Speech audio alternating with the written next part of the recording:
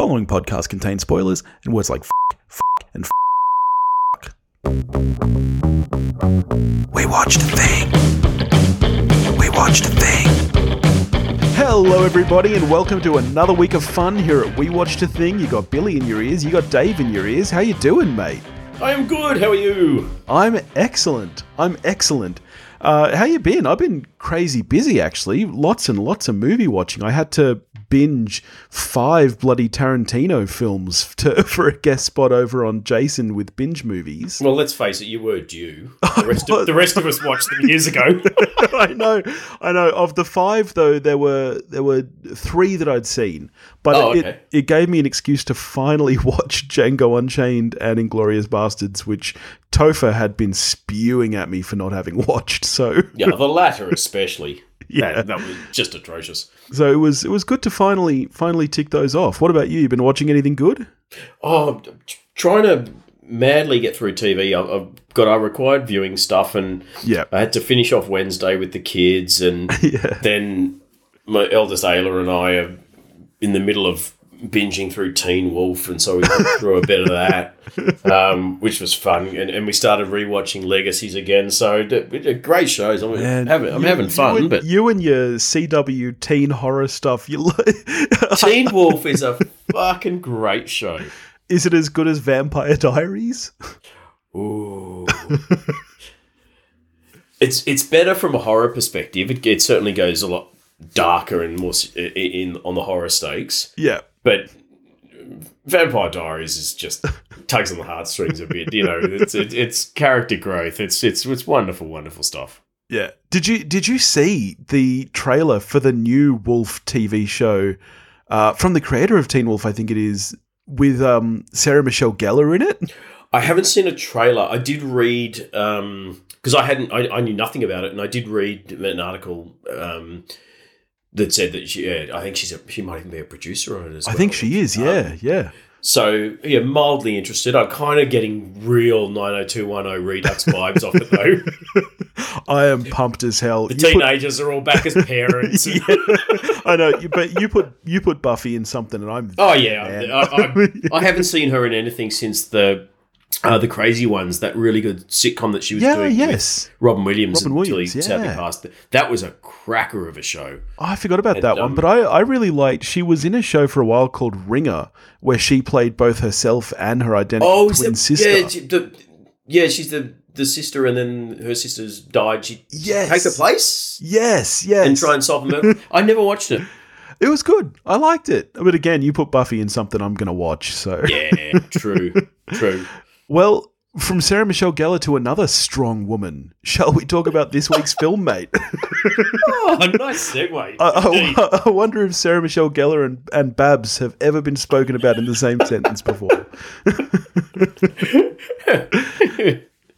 I'm looking forward to this one. This is a patron request, came through from great patron of the show, Paul Leonito, who's been a patron for a while and recommended some great shows. I remembered the Babs movie that he made me watch before. It was What's Up, Doc? Oh, God, yeah. Is it with Ryan O'Neill? Yes, it is. That was actually a great movie. I really enjoyed that one. So I was looking forward to this, but I'm not going to lie to you. I knew very little about Yentl. You said last week that you had seen it, but not since you were like a kid. Yeah, I saw it when it came out, so I would have been about 10. Yeah, right. Yeah. And I had a fairly, strong memory that I'd enjoyed it. Obviously, I would have seen it with my parents. And I do remember that I enjoyed it, which at the age of 10, I was sort of, wow, okay, it must be decent. But I had a recollection that it did a lot better than it did. I think I said last episode, I thought she'd picked up a Best Actress for it. I thought it had been up for a whole bunch of awards. The only thing it won for was the score, I think. Yeah. Michelle Legrand, who's amazing, but she was up for the Razzie for actress. Really? Amy Irving was up. Oh, wow, I didn't see that. Only the third time in history Amy Irving was up for both Best Supporting Actress at the Oscars and also a Razzie. Yeah, wow. For the same film. It's only happened 3 times in history. Yeah. Well, that's so funny, actually. Just the other day, I was hearing about the ERGOT, people who have not only the EGOT, but also a Razzie. And I think there are 2 or 3 of them who have the full 5 spectrum of awards. It also did do quite well at the Globes, though. Might have been what you were thinking of, because it did win Best Musical Comedy, and she got Best Director. Yes, which no slight on her. I'm not saying it's badly directed, but I am surprised that she won. First woman director to have won Best Director at the Globes. Yeah. So I knew very little about this film going in. In fact, last week when I said that this is what we were watching and you alluded to, like gender bending being big at the time, I was like, oh, is that what this film is? I didn't know. I had no idea that she had written or directed it. I had no idea that it was a musical. I had no idea that it was a period piece. I had a very different idea in my head of what this film was. It's really her baby. This was, I think, in her entire career, this was her passion project. She worked on the screenplay for about a decade, I think. Yeah, right. And wow. Even then, the writer of the original short story, Isaac Bashevis Singer, said he didn't like her interpretation or her direction. You get that on the big jobs. Well, let's get straight into it then. So Yentl is a 1983 American romantic musical drama film directed, co-written, co-produced by and starring, as we said, Barbra Streisand, the Babs. It's based on Isaac Bashevis Singer's short story Yentl the Yeshiva Boy. It stars, as we said, Barbra Streisand, Mandy Patinkin and Amy Irving. And what is it about, Dave? It's about whether a 30-year-old man can believe that a 40-year-old woman is an 18-year-old boy. It's so true. It's so funny. Like, you think about some of the big kind of like blockbusters. This has way more suspension of disbelief in it than any of those. People have a go at Paul Stockard Channing in Grease. She's got nothing on 40-year-old Babs playing a young boy. But yeah, so Barbra Streisand plays Yentl Mandel, who's a woman living in an Ashkenazi Jewish community in Poland around the turn of last century. I think it's 1904. Her father, who she's very, very close to, kind of accepts that she's forward-thinking in her views. Yeah. She's very much wants to study rabbinical teachings and study the Talmud, and obviously something that's forbidden to people of the female persuasion around those times. When her father sadly passes away, she very quickly makes the decision to cut off all her hair and pretend to be a boy and get herself into a yeshiva, a Jewish religious school, and there she meets Inigo Montoya and his fiancée, and that's basically it. Yeah. So all through a fairly soft Vaseline filter. Oh my god, yes. I was going to bring that up. So let's start there. Let's start with the direction and the look of the film. This is a level of Vaseline on the lens that I've not seen since films from like the 30s and 40s. Like it's very brown too. It is, yeah. Everything, there's a real sort of browny, beigey haze over the whole thing. Yeah, which you get a bit in the 70s, and I don't know if it's a film stock thing. It could well be. But other films from around the sort of late 70s, early 80s, you sort of got a little bit of this hue to them as well. Butch and Sundance springs to mind. There's some sections in that which have that same sort of taupe overlay. Yeah. Everything's a little bit sepia, and I'm not sure if it's people in the 70s and 80s trying to look like, in this case, 1904, or in the case of Butch and Sundance. I was going to say, around the same time. It could be that, but it is a very noticeable colour palette. I mean, the whole look of the film is very noticeable and memorable. Like, the Vaseline on the lens, the very kind of washed out, like you said, taupe kind of hues. I don't mind the look of the film so much because, especially once you accept that it's a period piece, I actually think that Babs has done a pretty incredible job directing this. I think the direction is fairly solid. Yeah, especially given that she's in virtually every scene of the film. Oh, she is. She is this film. Yeah. We'll probably jumping ahead, but you don't often have a musical where the director is also the star and has given themselves every song. Yeah. No one else sings in this, and it's a musical. It's all about Babs, this movie. Holy crap. I did not even, I watched this movie only about 2-3 hours ago. I did not even realize that nobody else sings a line. And it's not like a movie where there's like 2 songs. It is a musical. There's 5-6 songs. It starts with, it ends with a song. There's, some of her most famous songs from her entire career in there. Yeah. Which, admittedly, I don't know about you, but Deadpool 2 ruined the main song of this for me. As soon as she started with Papa Can You Hear Me, all I could see was Deadpool sitting on a sofa going, has anyone not noticed that Papa Can You Hear Me sounds exactly like Do You Want to Build a Snowman from Frozen? Yeah. It is shocking. Well, I mean, speaking of the songs, I actually quite liked most of them. I do this every time. She has a stunning voice, doesn't she? She really is. Good. I do this every time a musical comes up on this show. I go, I don't really like musicals, and then I'm forced to admit that just about everyone I've watched I've actually quite enjoyed. But don't be a fool. Musicals are fucking wonderful. This movie was a really hard sell for me the second it started. I went into it expecting to like it because I know that I actually really like Babs. When I watched What's Up Doc, it was the first thing I'd seen, and I was shocked by how much star power she had. Oh, she is truly incredible. She was amazing on screen. So I went in really expecting to like this. Then it starts and it's a period piece, which is already a hard sell for me because I don't like period pieces. And then I realize it's a musical, and that's an even harder sell for me. And it's about someone wanting to study Talmudic scripture. That's not whoa.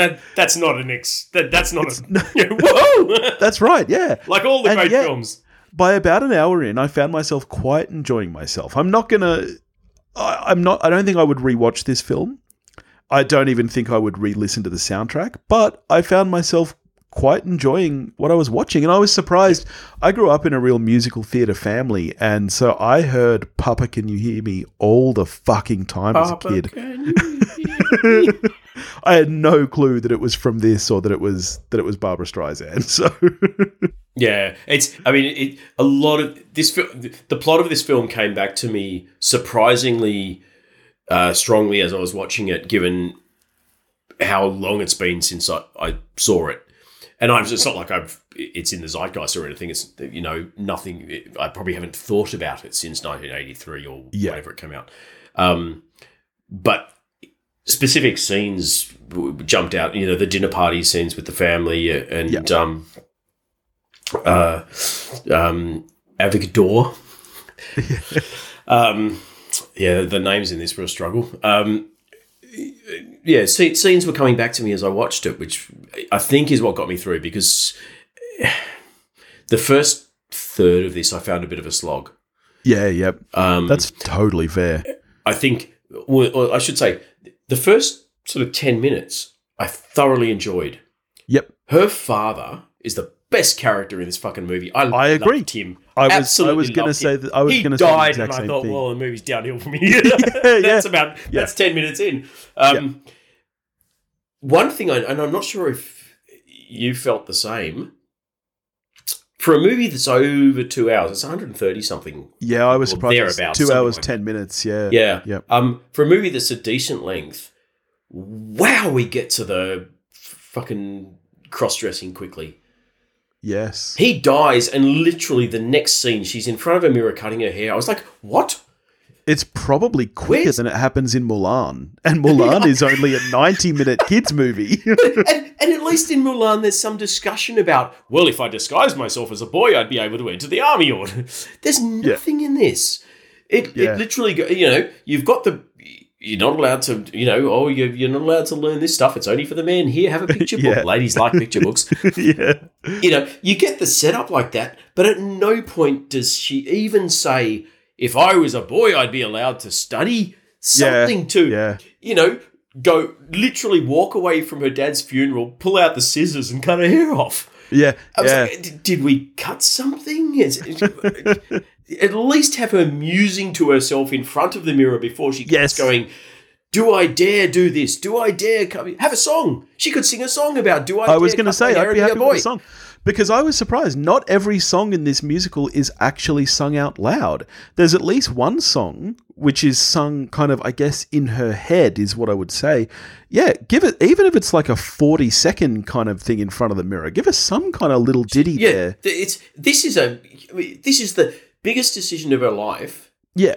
In 1904, I mean, you saw how Mandy Patinkin reacted to the fact that she masqueraded as a male. Oh, yeah. He was disgusted. It was, I mean, this is absolutely transgressive stuff. Yeah. And she decides like that. Yeah. Not even moments, do I dare? That the whole of society will be against me. What if I found out? Nothing. Yeah. It needed something. I'm actually with you. I agree that I think the story is definitely dry. Like it is, you know how sometimes you see an adaptation of a short story and you're like, this works as a feature length. Yeah. I feel like, it kind of had to be filled in with the songs because the story itself, there's not a lot of meat to it. And yeah, I agree. And I think it kind of, it sits on the fence. The screenplay doesn't want to commit to being a comedy or to being a full-on drama. And I think it needed to pick a side because it's not funny enough to find all the humour in the situation the way Victor, Victoria or Tootsie would or does. And there is a lot of humour in this. And there's some humorous scenes in it. But not enough. And the humorous scenes where I think it's deliberately trying to be funny are underpinned by just kind of the innate tragedy of her situation where she's in love with this guy and she's married to his fiance that he's in love. No, there is no nice way out of the situation from the moment she sort of agrees to marry Hadass so that Mandy Patinkin's character won't leave. Yeah. You're basically in almost a Shakespearean tragedy from that point on. There's no way out of this where all three of them are going to be happy. No, it's absolutely true, and I didn't laugh once in this movie. I didn't find any of it funny, and I do find Barbra Streisand endearing. So when she makes a joke or, something, I want to laugh because I recognize that she's good at it. We should have been laughing when Mandy Patinkin is buck-ass naked trying to get her to go swimming and she's trying to find excuses not to. Oh, instead, that scene felt extremely tragic. Oh, it was so fucking cringy. Yeah, I was so uncomfortable. Same. No, I agree completely. I don't even think you could stretch to call this film a dramedy. Like, I don't think that there's enough comedy there to even label it as that. Like, this is... She's in love with a guy deeply, and, you get the sense this is the love of her life, and she gives him up because she wants to focus on study and, being able to do the stuff that she's not allowed to do as a woman. And to add insult to injury... The end, which should be uplifting, where she goes, okay, I'll give you up. You and Hadass can be happy together. I'm going to pursue my study. I'm going to jump on this boat. And it doesn't feel like a happy ending. To the new world. Because you know that in 1904 in fucking America, you get off at Ellis Island. It's not like the Jewish community in New York in 1904 and go, female rabbi, no problem. It's not going to be much better. Well, and she's also given up the love of her life. She's lost him tragic. Now. Yeah, exactly. I agree completely. I'm going to say something possibly controversial here. Let's talk about the cast for a minute. I've already spoken about how much I, in general, enjoy Barbra Streisand, and I do think she's a fantastic singer. Now, I don't think that this is a Razzie-worthy performance by any stretch. She's not the MVP on the ground. But this is not her best work, and she is not. You're right. She is not the best character. She's not the best actor in this film by any stretch. No, Mandy Patinkin is the shining star of this entire fucking movie, as he is her father, has ever done. Mentioned. Yes. And oh god, I fucking loved him. He was just the best. I think that this is actually, given that this is like her baby, and she maybe it's because it must be hard. We already spoke about how hard it must be directing a film when not only are you in it, but you are in virtually every scene. And you're singing all the songs. And you're producing, so it's not like you're answering to a boss either. Yeah, I don't know if her brain was just doing too many things, but I feel like this is not a great performance from Barbra Streisand. No. And, I mean, at the end of the day, as a singer, she's a passable actress, and I do think she's good in other things. Funny Girl's a wonderful picture, but I agree with you. This is not her best work, but she's not a Cher. She's not a singer who is also an Academy Award caliber actress in the right project. I don't think she's ever been that.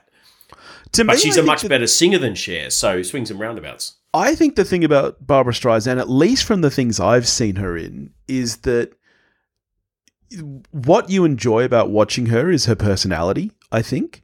You know, and you don't have that in this. Well, that's exactly right. Which brings me back to the thing. If we'd had more comedy in this, we would have seen more of her, and I think it would have worked better.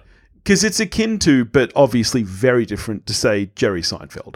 Everybody knows that Jerry Seinfeld is not an actor at all. In fact, he's a terrible actor. But he's still a very charismatic guy when he's being himself. Exactly. So he's very enjoyable to watch still. And I feel like that's what this movie and this role in particular is missing, is any of that kind of personality that she's able to bring to a role is just not there in this film. Yeah. Yeah, I completely agree. And when you are literally the crux of the thing, that's a big problem. Yeah. Tell me, what did you think of Amy Irving as one of the only 3 people in history to be nominated for an Oscar and a Razzie for the same role? What side of the fence are you on? I mean, I like Amy Irving, just like in general. Honestly, she's kind of just there in I know. Thank you. How is she either in Oscar or Razzie contention? Like there's not enough there. She didn't stand out to me as bad or good. She's just, I mean, she's not a huge part of the film. No. And she's not exceptionally in either direction. And part of that, I guess, is probably the character. I mean, 100%. Women, 1904, small Polish Jewish community, they weren't jumping up and down doing star jumps, but there's not enough in this for me to think either she's great or she's terrible. It's really astonishing to me. Patinkin, I think, should have been up for a supporting actor. I don't know if he was, but he's fantastic. Particularly the latter half when the scenes where she reveals herself to him, literally and figuratively. He just takes over that scene. He is amazing. Yeah. He was not up at the Oscars. He was up for the Globes, but did not win, obviously. But not up for the Oscars that year. Yeah. Let's talk about the music and the songs in the film, given that this is a musical. Yep. And we have Michel Legrand, one of the all-time greats. So you, unlike me, I always say that I don't like musicals and then have to admit that I actually did genuinely quite enjoy them. Unlike that, yes, I was going to say, you're a musical theatre head. I'm a very picky musical head, though, because I fucking hate Hamilton. Oh, don't get me started on Hamilton. Jesus, Hamilton fucking slaps. So you say that because of your lack of experience with good musicals. Well, see, you have a limited perspective, and as I said, I grew up with a real musical theatre family. So my sister played Annie in Annie when she was 10. I would have been 8. Wow. That was kind of the start of musicals for my family, and I was dragged to so many of them. Good musicals, bad musicals, professional, local theatre, all kind of stuff. Where are you on this? Like, is this the kind of soundtrack that you would just jam out to? Nah, fuck no. Papa Can You Hear Me is quite good. None of the songs are a slog as I was watching it. They're all very good, and which I have to say is actually quite incredible, given that none of them are upbeat or anything. This isn't a musical. This doesn't have like a standout fun song. No, all of these songs are the quite biggest dirgy song on it and is slow. Papa Can You Hear Me, and it's in any other musical that would be sort of one of the it would be the fillers. One you'd skip. Yeah. Like you think about, how many times as a kid did you watch Willy Wonka and the Chocolate Factory? Skip right the fuck through that, song that Charlie's mother sings. Oh, you fuck when she's making the laundry suit. Yes, yeah, yes. No, fucking no one. Yeah, We all hate it. And yet in this musical, I find it quite amazing, and this is definitely to Barbara Streisand's testament, that every single song is virtually the equivalent of that, and yet they're quite enjoyable while you're watching it. There is a reason that she is so revered, and it's not her acting. It is the fact that she's on another level with this sort of stuff, as a singer. She is incredible. Yeah. And